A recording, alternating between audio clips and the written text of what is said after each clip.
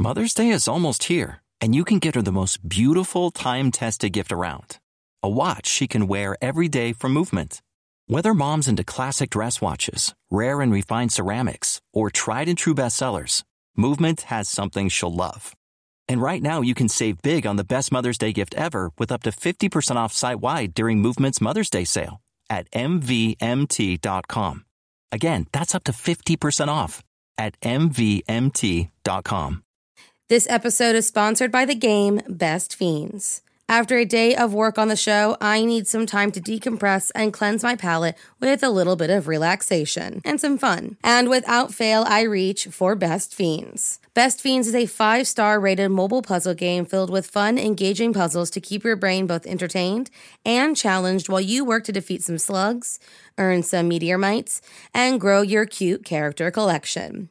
With over 7,000 levels, the most adorable characters, and fun little challenges that update to keep your interest, this game is the perfect de-stressor that can keep you entertained in even the most boring of situations. The holiday season is creeping up on us, which means loads of time in the car shuttling back and forth between friends and family, which for me is the perfect time to sit in the passenger seat, crank up the music, and blast through some levels before the festivities can begin.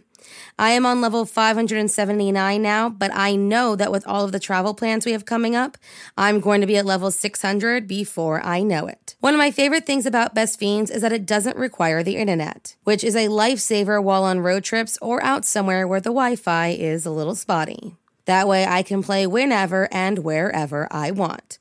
And I love that I'm having some fun while still making my brain work. So join me and millions of people who are already playing this fun puzzle game. Make the most of your fall downtime and spend some time with your favorite fiends. Download Best Fiends free on the Apple App Store or Google Play. That's friends without the R, Best Fiends.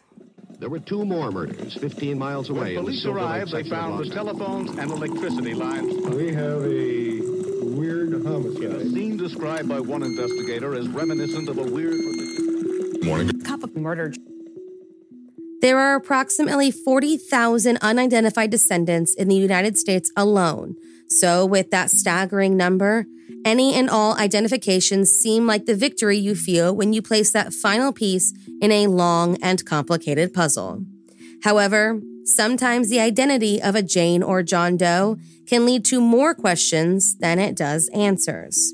On November 27, 2006, a woman was pulled from the Ohio River and remained unidentified for almost a decade.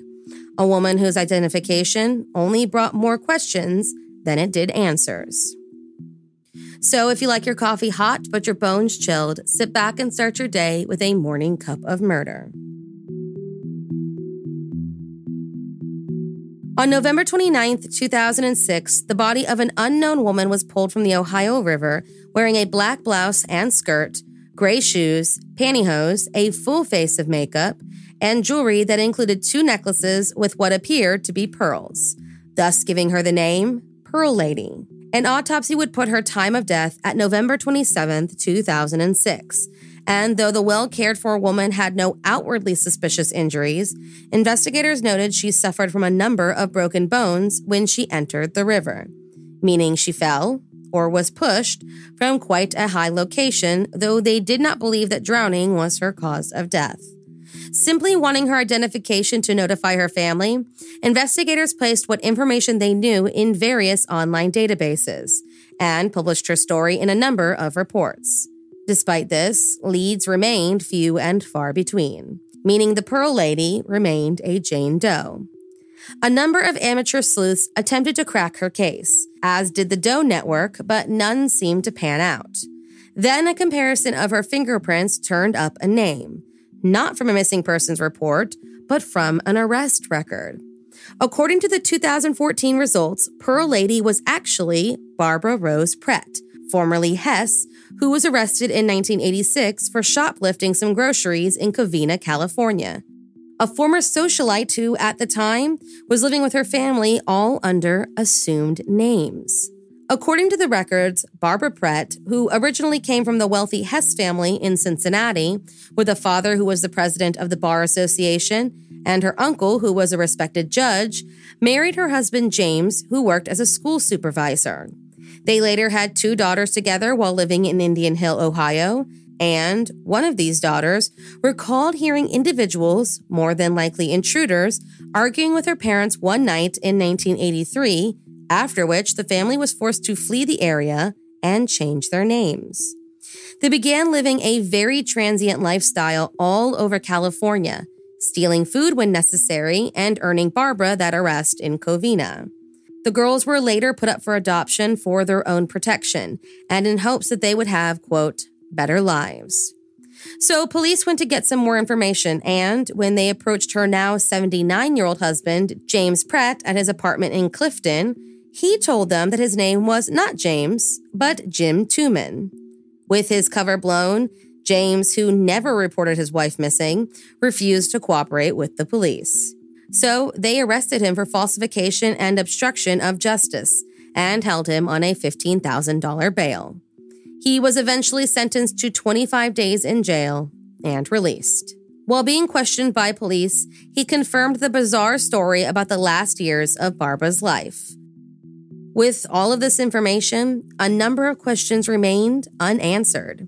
Why did the Pratt family leave their very comfortable lifestyle in exchange for a life on the run? Who were the intruders that forced them to flee? And why were they so afraid of them that they were willing to give up their beloved daughters?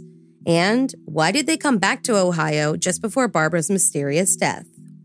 Investigators claim that James Pratt may have been into some shady business deals, with possible mafia ties, but none of the evidence was conclusive enough to make any headway in the case. And with James, who remains a person of interest, keeping his lips sealed, lack of evidence, and no real cause of death, it seems like we may never get a solid answer on what happened to Barbara Pratt. No charges in the case have ever been made, James remains a free man, and Barbara's case remains a cold one. Thank you for joining me in my morning cup of murder. Please join me again tomorrow to hear what terrible thing happened on November 28th. Don't forget to rate and subscribe and let me know how you like it.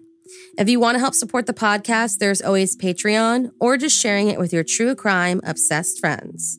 And remember, stay safe.